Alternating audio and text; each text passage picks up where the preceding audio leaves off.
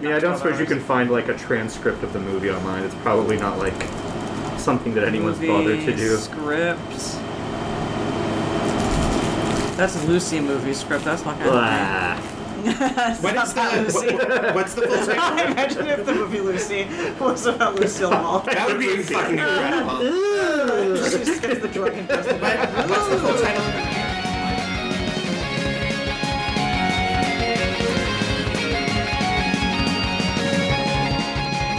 Welcome to another episode of Why Did We Watch This, the podcast where three friends sit down with a troubled movie and a themed cocktail and talk about what worked, what didn't, and how they would fix it. But this week is a mini. Before we get to any of that, I am Chris Ravel. I'm Lee Delahanty. I am Brendan Drischler. Well, that was a great dramatic pause. Thank you. You're just killing me with anticipation. Yeah, so in about 2 weeks, we're going precisely 2 weeks. In precisely 2 weeks, we're going to be watching the film I'm with Lucy. From what year, Brendan? 2002, directed by someone named John Sherman, who doesn't seem to have done much else. Cool. Starring Monica Potter, Harold Ramis is there, Craig Bierko, John Hanna, David Boreanaz, Gael Garcia Bernal, Anthony LaPaglia, actually I don't know how to say LaPaglia, and Henry Thomas. It's a rom-com. Yeah. I think there seems to be some sort of a gimmick to it, which I kind of like. I like a movie with a gimmick. Is dating different men? Like speed dating almost? I don't think it's speed. I think it's like over the course of a year or something. It's not really like, it's a movie that takes place, asynchronously. So you're watching her, like, go through 5 first dates. But it's broken up with other shots of other dates. First dates. Yeah, all right. But they are from different... I think it's more than a year. Okay. I think some of the people she dates for quite a while. Okay. But, like, you are seeing her dating different guys. And it's like, my understanding is also just from what I saw with B, it's like, it starts with her, like, getting married or something. And it's like, who's she getting married to? And then you see, all the dates. And she's dating one of these. She's marrying one of these guys. Right. And at the end, it's like, and it was this fellow all along. I'm excited. Yeah. When Lee sold it to us as being a, a literal dating sim. Like a dating sim, I was like, I'm in. Yeah. Finally, what Jupiter Ascending could not give me. It'll force us to be more creative in our fixes than to say, I wish this was a dating sim. Yes, I know. And what are we drinking? Well, to drink, we will be having a 4-hour relief. And what that's going to be is sparkling cranberry juice, 1.5 ounces of vodka, 1/2 ounce of lime juice, and some orange bitters. You're just going to stir the vodka and the lime juice in a glass with ice, top it with sparkling cranberry juice, and add a dash of orange bitters. It's very simple, very low energy, very low key, feels like the sort of thing that you might drink if you were in a rom-com in the early 2000s, vaguely Cosmo-esque. I like it. Yeah, there it is. I mean, it sounds yummy from the recipe. Yeah. And I like that we're continuing our year of simplicity. Yeah, I know. I mean, well, let's see what happens when we get to, like, Halloween or something, when we go nuts. Get more dry ice out. Yep, get that dry ice. I mean, we're marching ever closer to October. I know. We're on the cusp of It will be the September. next movie after Spooky I'm with Lucy. times are here. Yep. You can get a pumpkin spice latte. I'm getting spoopy with Lucy. Yes. I'm with Spooky. We'll workshop it. Is one of her boyfriends a ghost? That's what we find out at the end. That would be a fun That's twist. why she can't marry him. I would love that. Is Gael Garcia Bernal playing the ghost of the singer from Vamps that Sigourney Weaver would have killed? I hope so. Just for a White Watch continuity. Crossover. Yeah, I'm excited for that. I think it'll be fun. Mm-hmm. So, to pick up on... in our last mini, we heard from Lee pitching their Jukebox musical, so now it is my turn. Yes, Pitcher's Mound, Jukebox musical. I'm winding up Chris for the pitch. So there is a little bit of background I want to give before I launch into this exactly, just because I think there's a little bit of explaining to do with, like, how I put this together. Lucy? Anyway, your pitch. So yeah, I had this idea back when I was in college, but didn't really, like, feel it out. So when we talked about pitching musicals, I was like, yes. So I remember I had read this, I took this really cool mythology course in school, in college, and we read, it was basically just reading a bunch of plays of... This is not the first time ancient Greek theater's come up for you. Oh, I know, I really like it. Baby loves this ancient Greek theater. I love ancient Greek theater. Yeah. And so we basically just read a bunch of ancient Greek plays that were explicitly about kind of like mortals' interactions with gods. Because not all of them are, I mean, most of them are, but not all of them There's are a like lot that. of that. They keep going back to that well, don't they? They really liked it. So the play that I'm choosing already kind of has a script. So in terms of story, I wasn't really coming up with a new one necessarily. I was just trying to find ways to like reinterpret it. So the play I chose was the Bacchae. Have either of you ever read that one? The No. what? The Bacchae, The Bacchae. as in those that Spell follow it. Bacchus. Oh, okay. Bacchae. I was like, Bach- Yeah, okay. No, I have not. I was like, how did they know about I was Bach? trying to figure yeah. So in foresaw the birth of a great composer. Bach, Or hi! Ernie Bach Jr. I foresaw the birth of a great It's magnets. It's the Ernie Bach Jr. Jukebox musical. Every song is just the same. Ernie Bach Jr. Everything is. Or he uses the music of Bach to tell the story of Ernie Bach Jr. I'm actually throwing. All right, I'm entire pitch jettisoning, away I'm and doing jettisoning that. everything I had so far. This is my pitch now.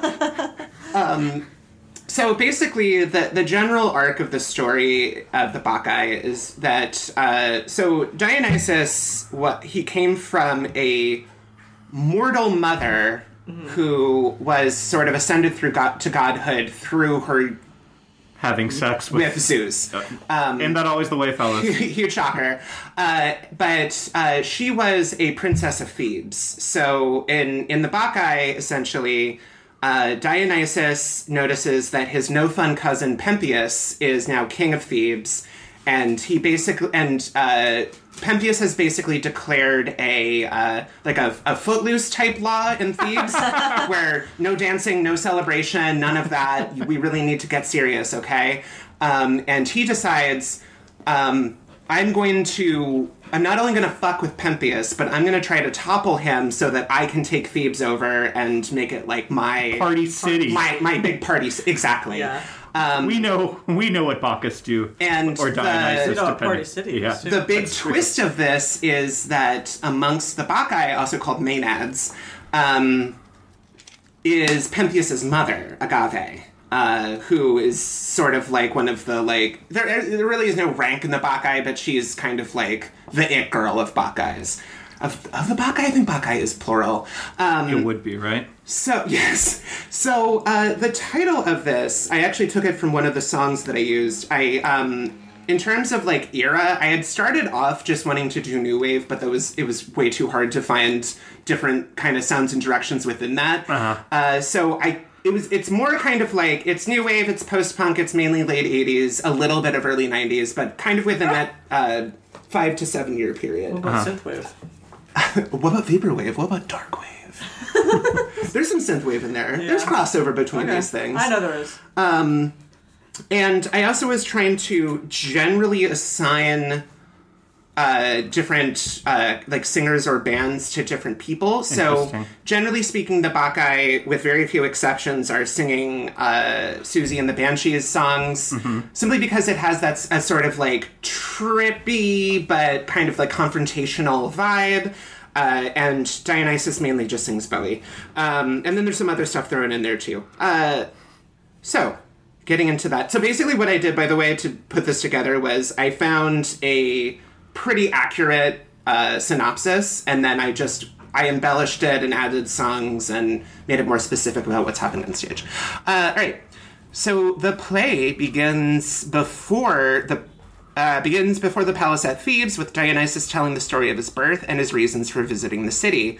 The song Golden Years by David Bowie is sung by Dionysus as he is shown visiting worshippers and answering their prayers. He explains that he is the son of a mortal woman, Semele, and a god, Zeus.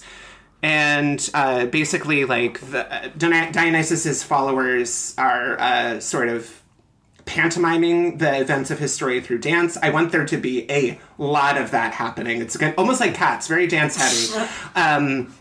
Just because a lot of this is about, like, losing yourself in like, ecstatic movement, and you literally go insane from joy and dancing and laughter. So he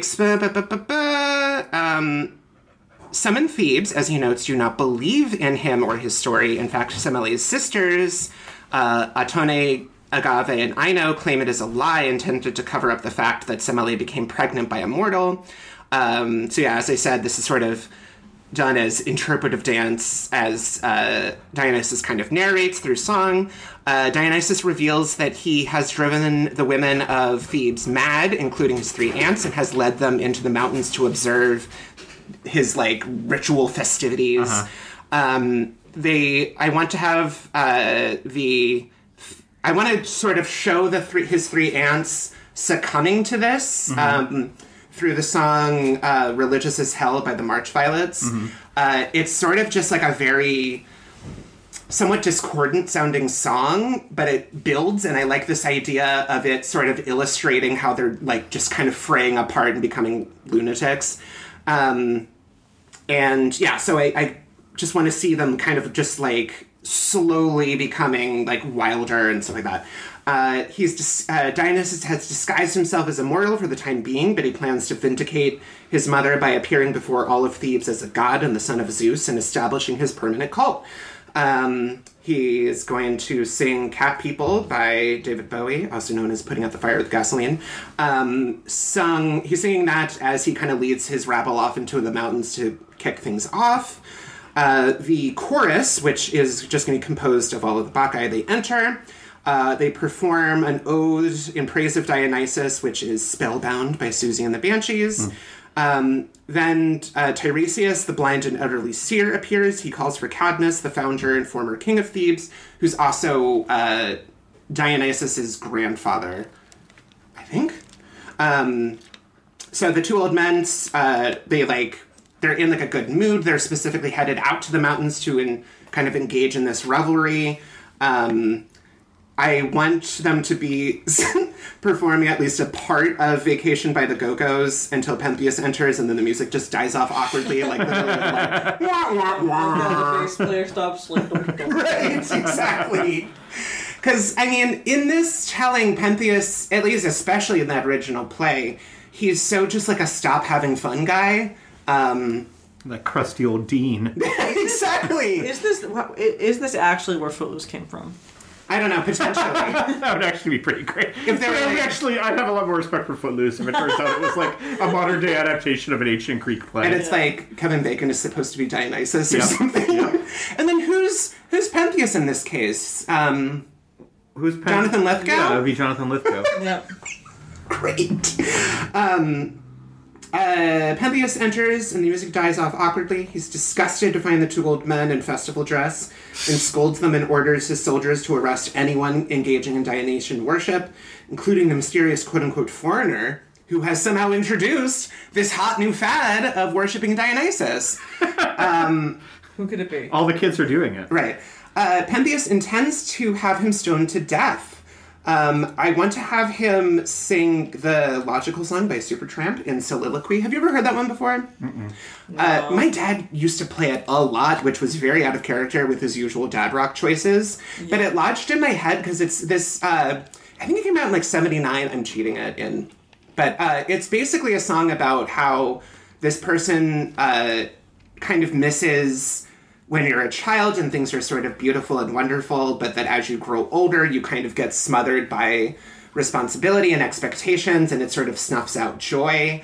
I wanted to give that to him only because there's a lot of lines in it about kind of finding the idea of joy and expressing that joy as, like, radical in a bad way. Mm-hmm. But even if Pentheus, at least in the original play, is this very kind of, like, stock villain, I don't think that's interesting. So I would at least like to tip of, like, he's not happy being this joyless. He just feels some sense of obligation to kind of inflict this on others. He's like, well, now I'm king. I need to be responsible, and everyone else has got to do that too. Okay, none of this Dionysian having fun.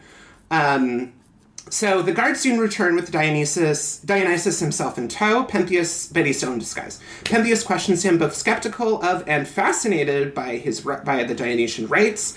Dionysus's answers are cryptic. I wanted him to maybe... I'm not totally sure about this one, but everyone wanted to rule the world by Tears for Fears as answers to his questions, just because I think within that context it could potentially be mocking. I wasn't 100% on that song choice. I just couldn't find one that I felt like... worked better. Yeah. You can do different things. Like, again, I've heard... My favorite cover of that song is, like, a orchestral cover. I think you've played it for me before. Yeah, it sounds very, like, sort of sinister, which I like better for the song. I do too. But, so you could do things with the song tonally to shift it as well. I also think it's not unheard of just to step back in jukebox musicals to fudge lyrics a little bit as needed for, Yeah. Or to not do the whole song, only a fragment of it is what you need. Right. Sometimes we futz with what we have.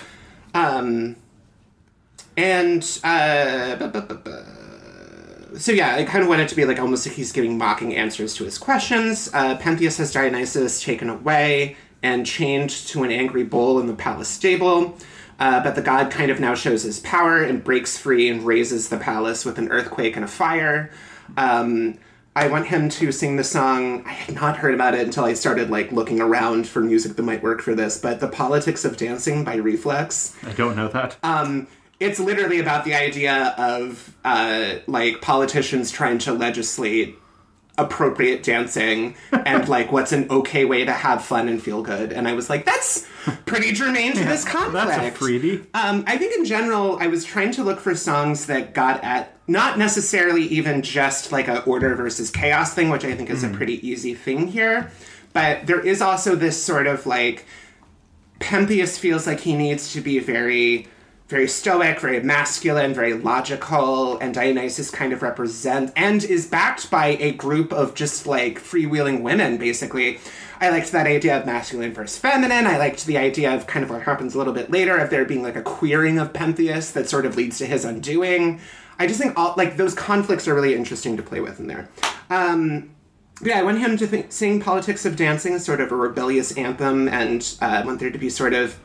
I don't know if this is a thing, so I guess a more theater knowledgeable people... Dance vignettes? Yeah. I guess? What do you mean by vignette? Like, you just mean, what, like a series of... Little, like, dance scenes to illustrate the chaos unfolding in the city as... Yeah, I mean, wouldn't that just be a dance sequence? So. Yeah, it's different groups of dancers on stage. Yeah, it's the vignette part, I think, that threw me. But I think that would just be a dance sequence, yeah. Yeah. But yeah, I kind of wanted to show, like, various examples of, like, his influence spreading in Thebes. So, like, everyone is sort of, whether or not they're consciously engaging in it or not, are starting to kind of loosen up. I think that's a conversation you have with a choreographer. Yeah. For sure. Yeah. But I'm having a lot of conversations. I think a good one will tell you, yeah, we can do that. Yeah. And a bad one, I'll just fire. Yep. If they say they can't do it, then they're not good enough. Then you find someone who can. Listen, you're either with me or against me. Yes. So Dionysus and Pentheus are once again at odds when a herdsman arrives from the top of the mountain where he has been herding his grazing cattle. He reports that he found women on the mountain behaving strangely, wandering in the forest, suckling animals, twining snakes into their hair, and performing miraculous feats. It's clearly our pals, the Bacchae. I want them to, again, like in kind of like weird chorus, sing the song Kiss Them For Me by Susie and the Banshees, which has a very like psychedelic sort of wandering sound to it, which I think is really appropriate for what we would be seeing. Want them to kind of dance and perform like different illustrations of what he saw them doing. So obviously, like that's some pretty weird shit, especially the suckling animals part. The herdsmen and the shepherds make a plan to capture one particular celebrant who happens to be Pentheus's mother, Agave. But when they jumped out of hiding to grab her, the Bacchae became frenzied and pursued them. The men escaped, but their cattle were not so fortunate as the women fell upon the animals, ripping them to shreds with their bare hands. The women carried on, plundering 2 villages that were further down the mountain, stealing bronze, iron, and even babies. I feel like we've done a transition from, like, harmless fun to, like, psychotic. Can I ask a question? The Greek mythology question. Who are Street Fighters? What are the Bacchae compared to Dionysus? They don't worship. They worship Dionysus, they do. And what the Bacchae attempt to do at all times is to access what they call ecstasy. But when they're referring to that, it's not just feeling. So are they like Cenobites, basically? Kind of. They take it too far. There are times where they're not in trance, right? But the goal is to work yourself up into such an ecstatic lather that you literally go insane. Okay. So they're like Kim Cattrall, and that they never want for even an hour to never be enjoying themselves. Yes. But it's the deeper they get into that trance, the more kind of violent and animalistic are they it like becomes. Directly? in this story so far, are they working with Dionysus? Yes. Okay. They're with him. And this is also operating on the ancient Greek idea that, so Dionysus created wine, right? But Dionysus's influence is canonically insanity. Like, he makes you feel insane. Okay. You feel great, but you're a lunatic. Yeah. And it goes with the idea that they believe drinking wine would put you in a temporary crazy like state because they didn't really know how to explain drunkenness. Exactly. Yeah. So I think that they're trying to take it to its logical extent that if you were a like chosen worshiper of Dionysus, you access the trance plus kind of. Trance plus. So $16 a month. It's not just like you're having a great time. No ads. It's like I think this is dumb as hell, but it's like when a sports team wins, so people have a riot. It's like that. Okay. Yeah. Okay. Back. We live in Boston. We know what that's like. Which, by the way, is so dumb. I also just love the specific. That's why I fucking love these old plays where it's the specificity of the things they stole from these villages: bronze, iron, and babies. You know, the three things everyone needs. When the villagers attempt to fight back, the women drove them off using only their ceremonial staffs of fennel. I just love imagining that, by the way. Fennel? Fennel. I have no idea how that's possible. Beat someone off with fennel. Yeah, I feel like fennel doesn't have a whole lot of tensile strength. Yeah, I was like, once you whack someone with that fennel, it's kind of done. Yeah. I kind of want this whole scene to be with the song New Skin by Susie and the Banshees, which, to put this in context, is the end credit song for Showgirls. Mm-hmm. So it is a much more aggressive, but no less kind of loopy sounding song. They then returned to the mountaintop and washed up. And this is one of the most bizarre details, but they're washed by snakes licking them clean. I don't know why. Greek myth is fun. Dionysus, still in disguise, persuades Pentheus to forego his plan to defeat and massacre the women with his armed force. He says it would be better first to spy on them while disguised as one of the Maenads, or the Bacchae, to avoid detection. So this is kind of the major turn in the play, where essentially you're meant to see that Dionysus's influence over kind of everyone has started to reach a climax. And he basically, he helps Pentheus dress up as one of the Maenads, one of the Bacchae. But it's sort of, as this is happening, it's sort of Pentheus is like majorly sacrificing his sanity to get to this place, pretty much. And I would love for this whole makeover number, this deranged makeover number, to be set to Venus by Bananarama. Because also at this point, Pentheus is like becoming fully crazed, and he believes he like sees two suns in the sky, and he thinks he now has the like strength to rip up mountains with his bare hands. I want him to sing "You Spin Me Round" by Dead or Alive, kind of as an illustration of that insanity.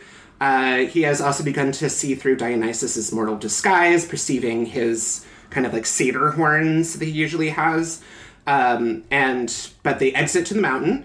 A messenger arrives to report that once the party reached the mountain, Pentheus wanted to climb an evergreen tree to get a better view, and that who he thinks is the stranger, but is really Dionysus in disguise, uses his divine powers to bend the tree down and place the king in its highest branches so he can get up higher. Dionysus reveals himself and basically points him out to his followers. I want him to sing "Love Will Tear Us Apart" by Joy Division to sort of whip the Bacchae up into their usual frenzy. Led by Agave, Pentheus's mother, they force the trapped Pentheus down from the treetop and then rip his limbs and head off, tearing his body into pieces. This is going to be done to Rhapsody by Susie and the Banshees, because they're very happily and joyously doing this. What's the tone of this? You mean the play itself? Or your version? Is this a comedy? Is this a drama? I wouldn't say a drama per se. Okay. Or rather, I wouldn't say a comedy per se. I think it's I want to, this is going to sound like a cheat, but I'm going to say like arch drama. It's not without a sense of humor, but it's not exactly making jokes. Okay. But I don't necessarily want to pull punches on how like Greek plays usually take hard left turns into like violence and stuff like that. Yeah. Thus, I just like this. I find the idea fascinating of being so jubilant you shoot the moon and become like a rampaging berserker. And just like the idea of that coming not from rage, but just from overwhelming joy is fascinating, kind of scary to me. And I don't know. I find that idea very attractive. Isn't that what, obviously the Greeks did it first, obviously, but isn't that what Neil Gaiman did? As always. Delirium. Mm-hmm. Didn't she start as Delight? Yeah. And then she went nuts and became Delirium, and there no one knows why, but it's like kind of connects that same like, well, one leads to the other. And I find that connection to be so, because it does. It comes up a lot throughout fiction, just throughout the ages. Mm-hmm. Is those are two kind of connected concepts, and I think it's really interesting that on some level we see happiness as insane. And then we see, unhappiness as being more sane or more realistic. I just think that's a really fascinating idea. And again, an interesting conflict here. Yeah. I think both are bad on extremes. Yeah, of course. Yeah. Although I don't think in real life, I don't find this idea that you could be so happy you turn violent. I mean, I see that as being an illustration of how you could become too drunk and become violent. But just becoming happy on its own leading to violence, I don't really see. I don't know that they're equating. I don't know that the Greeks here are maybe equating it with happiness, per se. I think they're just saying that wine makes just like a loss of control. Yeah. Feel good, and feeling pleasure, seeking pleasure can make you go. Hedonism, That's true. Insane. The pursuit of it. Because... And it can also be very destructive. Yeah. Because especially when... that's what the Cenobites thing is, right? Because it's mm-hmm. you... get used to the levels you're at, and then you have to go to crazier heights just to keep getting that to get the rush. Again. Right? I mean, it's addiction, right? It's always addiction. Yeah. After this is kind of all occurs, we're back at the palace. We're back off the mountaintop. Agave arrives carrying her son's bloodied head and singing in her god-maddened state. She believes it's the head of a mountain lion. Like, she's literally not seeing that she is responsible, at least partially, for the death of her son. She proudly displays the head to her father Cadmus, who is confused as to why he does not delight in her trophy and is instead horrified by it. Agave calls out for Pentheus to come marvel at this feat that she's pulled off and to nail the head above her door so that she can show it off to all of Thebes. And I want her to be singing bits still of the song that they killed him to, Rhapsody, as if that joy from earlier is still kind of like running out of her system. But the madness begins to wane, and Cadmus forces her to recognize that she has destroyed her own son. Was feeling the song Mad World by Tears for Fears. I actually like that better than the Gary Jewell cover. The one they did in Donnie Darko. No, I know, yeah. Which I think is too overtly mopey. I actually kind of like how the Tears for Fears version is, on the surface, very energetic, but the lyrics are a hardcore bummer. Yeah. And I like that combination, especially for this person who's meant to be very, up all the time. As the play ends, the corpse of Pentheus is reassembled as well as is possible, and the royal family is devastated and destroyed. Agave and her sisters are sent into exile, and Dionysus decrees that Cadmus and his wife Harmonia will be turned into snakes and leads a barbarian horde out to plunder the rest of Greece. And as he exits, we get a reprise of Cat People by David Bowie. So, What's the moral? There really is not one. I'm just curious. So, I guess, my thing I would say, just because I gave Lee, one suggestion after we were done. Go for it. Is that I think I would look more to, say, finding the theme or the spirit of the original piece rather than adhering so closely to it. Because I feel like you're ending on a real bummer, where someone has killed, and it's not to say that you cannot be a musical, obviously, and deal with right. Sweeney Todd obviously deals entirely with the concept of revenge and how it destroys everything you love. But I feel like also, by and large, jukebox musicals tend to be a little more, shall we say, frivolous in nature. True. Unless you're doing a bio jukebox musical, and it's this is the story of how the band got addicted to drugs and now it sucks for them. So that was I feel like you might want to look more at just what is the tone? Right, what is the message of the story? Rather than adhering so strictly to them ripping a guy's head off and her displaying it, being it's a mountain lion and everyone having to be no, look close. I definitely see that. Take another look, sis. I think that's probably something I wish I had done, was get a clear idea of the tone. I think the thing that attracted me to this idea was to put a frivolous framework, like a jukebox musical, on something that is so like violent and severe in its actions. Yeah, and I'm not saying it. I'm sure it's been done before. I'm just struggling to think off the top of my head of what an example of it would be. There was one in Boston that it was in my mind. Didn't they do a rock musical version of Prometheus? Did they? Who's they? I think it was like the Emerson ART or whatever that experimental theater. Was it a jukebox musical? I'm not sure. Because I think that's the difference. Prometheus I think. Bound? Yeah. Because I think that's the difference at yeah, this seems to be an original musical at the ART. Yeah. Steven Sater, who was involved in Spring Awakening. Yeah, I do remember the show. Gavin Creel, I believe, was in it. This was a while ago, right? Mm-hmm. Yeah, 2011. Yeah, because it's not, again, like, that's the thing. It's not that, like, a musical can't deal with serious stuff. I think it's more just that, like... more balanced. Well, I'm just saying more that, like, jukebox music, like, and again, I'm not, like, there's probably something that I just can't think of that's a jukebox musical and deals with that. I feel like that, like, the issue is I'm not saying that you can't expand the form or try to make it better. It's just that I think jukebox musicals tend to be shows, dare I say, for tourists. Yeah. And tourists tend to be stupid. Or at least they're not seeking a challenging... Right. Not here for the ancient Greek theater. Right, but here's the thing, though, because there have been jukebox musicals that have dealt with the frameworks of, like, older stories. Like, right now on Broadway, there's a musical called Anne Juliet, which is yes, like... Right, I heard about that. Right, which is effectively like Anne Hathaway talking to William Shakespeare, being like, this is a fucking downer. Like, can you make an ending where Juliet's more self-actualized? Yeah. And, like, that's what that's about. And there was Head Over Heels, the Go-Go's jukebox musical.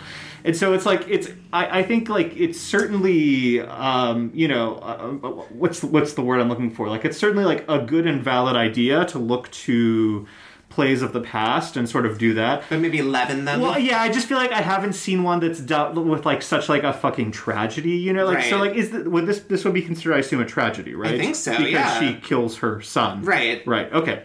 I guess I did approach this with a certain amount of remove, and I guess more just sort of, like, amusement at how, like, heightened and crazy ancient theater was. Mm-hmm. But I see how that doesn't...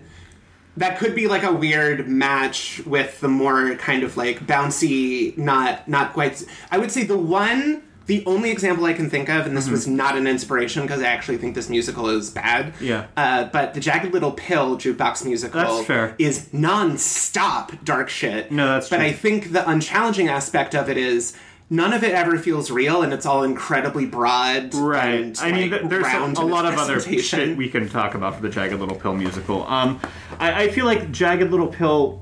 I don't want to say works. I would say it works in so much as it is based off of an album that has sort of a more serious tone or something like that, and it's more kind of grounded in that sense of reality versus, like a Greco-Roman play tragedy, from hundreds of years ago. So, like, yeah, I don't know. Like, even if you were doing sort of like a modern day adaptation of Bacchae, and you were just sort of, like I said, kind of looking at what spoke to you in this story and what themes or characters you find interesting. Go more to that. That could be something, yeah. And like, I'm really struggling because I feel like there must be some, like, very serious jukebox music. And I guess Jagged Little Pill, frankly, might be the closest one to it. But maybe it's also kind of a sign that that if there were other ones of a similar way, we don't remember it did break the surface. Right, yeah. So my main question, I don't care about the seriousness. Do you think you do you? I do think that people are going there. I understand the concern of, like, wanting to go see a musical with Tears for Fears and these other bands that I actually have never heard of, but I'm sure people have, and they're very bouncy and fun. But then you're not expecting people to get torn apart. Right. Yeah. And you're like, what the fuck? I would say that's probably part of it, too. Which is not to say, again, that, like, things like, oh my god, Tears for Fears Mad World is not like, it's like you said, there are, it's it's a pretty dour subject matter just looking at the lyrics straight up. And so, it's which is not to say that these bands do not write songs that were not, just frivolous, fun, like, happy songs, but they also, dealt with some more dour, serious emotions. Right. So, like, you certainly could, but I agree with Lee. I feel like, because if you say, like, we're going to go see, like, this new Jukebox musical. It's got David Bowie and Susie and the Banshees. I feel like it puts, like, an image in your head. I do have an expectation that maybe what the rest of it gives. The other thing, that was sort of the first that was the prelude to a thought, which is that for all of that, that's what I like about your idea. Is like I like that it's a wacky dance ballet about, like, I like that it's very dance themed and that there's a lot of, like, crazy dance sequences. Heightened violent dance sequences. I could be really into seeing a show like that if I'm expecting a sort of, like, I don't know, this is I don't even like this director, but if I'm expecting a sort of, like, Tarantino-esque, like, heightened experience of, like, a lot of, like, crazy lights Tamor, perhaps? and effects, maybe Tamor, Could be, yeah. But I only know about the movie, so I don't know about her stage work. Oh, she also did do Lion King. Yeah, so... And she also did a not good... We know about Spider-Man. Yeah, we know about Spider-Man. There was another one before that. Well, she's done a lot of shit. She did a version of Beowulf that had... that had, like, the dragon and the dragonettes. But I will forget if I don't continue. Yeah. So for all of that, that's what I like about it. But I will say that when you started talking about this, I didn't know anything about this story, and I was like, oh, so are we rooting for Dionysus? And I don't think we are. I think he's the villain. I guess that's the other thing, too. I guess it's sort of like... I realized that in, like, ancient... I think we could root for him. Right, I agree. I think the thing in ancient Greco-Roman plays is because, it was a different school of thought in terms of what you were presenting for theater. It wasn't necessarily so much like we have a protagonist and an antagonist, or, like, sometimes we do, but we don't always. Sometimes it's literally just...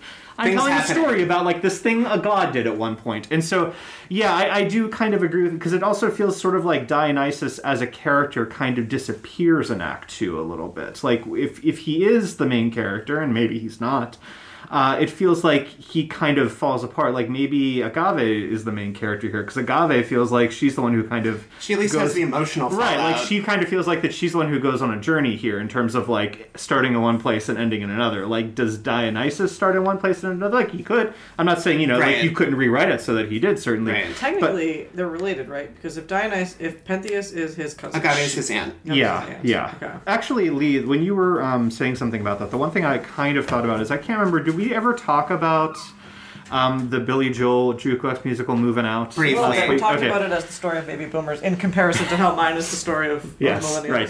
yes, we did. So, right. The biggest central conceit, I think, for Moving Out, the Billy Joel Jukebox musical, in so much as it is one, is that there is just the one singer in the band, and the other performers are dancers. And this was conceived by Twyla Tharp, who is predominantly a choreographer. Mm-hmm. Like, maybe that's something, frankly, that you'd be better off doing. Like, a show that's entirely dance-based and has maybe, like, a singer or a handful of singers who are just kind of, like, narrating the story. But they're not actually in it. Right. Which would actually be a really clever way to channel the Greek chorus concept. Right, yeah. And so that's something, too, to consider, if that was something. Because I think it lends enough, I think, abstraction to the form that you can kind of get away with being more heightened and bizarre. Like, maybe that would be something, frankly, too. I don't know. I like that idea. Oh, because I did think a lot, I was like, God, I wish this could just be watched to this music. You have different voices, too, but the voices can be divorced from... Again, there could be, like, a singing chorus and a dancing chorus. Right. Yeah, exactly. You would just have performers dancing, and they don't have to worry about singing whatsoever. I'd love that. And you just have, like, an ensemble on stage who are singing, like, their thoughts as these people are dancing. Which, like I said, I think it lends some distance to it, so it allows you to accept, like, the more absurd, shall we say, elements of Greek plays. But I think if I know what I'm signing up for, like, if I know going in that it's going to be, like, wacky and crazy and psychedelic and violent, I'm all in for this idea. Like, I just need that...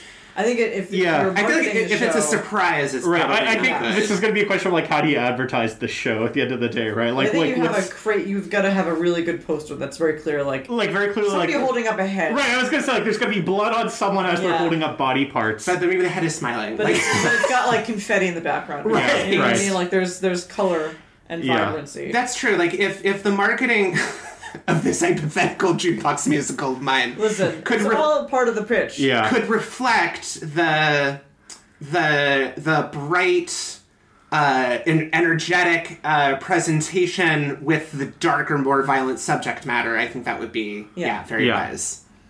Yeah, I like that. That's really a smart idea. But no, I like it. I actually kind of would like I would like it if you were kind of meant to be Team Dionysus a little bit in the show. Like if you're meant... I think if you do that, the part I need to change is I feel like then Pentheus can't be torn apart because I feel like that's hard to root for. I think he can. I think that people are okay. I think this is an era of Eat the Rich. And I think good point. If you market it, if you say like he's straight up bad, and it's like, I think it's fine to have Dionysus be like a sort of like, I mean, this is again another Jukebox musical reference, but like what is his name? Saint Jimmy, the guy from American Idiot. American Idiot, where it's like is a sort of anarchic figure. Mm-hmm. Where it's like there's like some good, right? A lot of bad, right? a lot of bad, a lot of too far energy, but like something that you can kind of be like that people can make Tumblr posts about afterward. Right. Yeah. Do you know what I mean? And then I think instead of him going off to conquer the rest of the cities of Hellas, he is going to like spread his chill vibes so everyone can have the summer of love or whatever the fuck this is. Or not quite chill vibes, but crazy rave vibes. Yeah.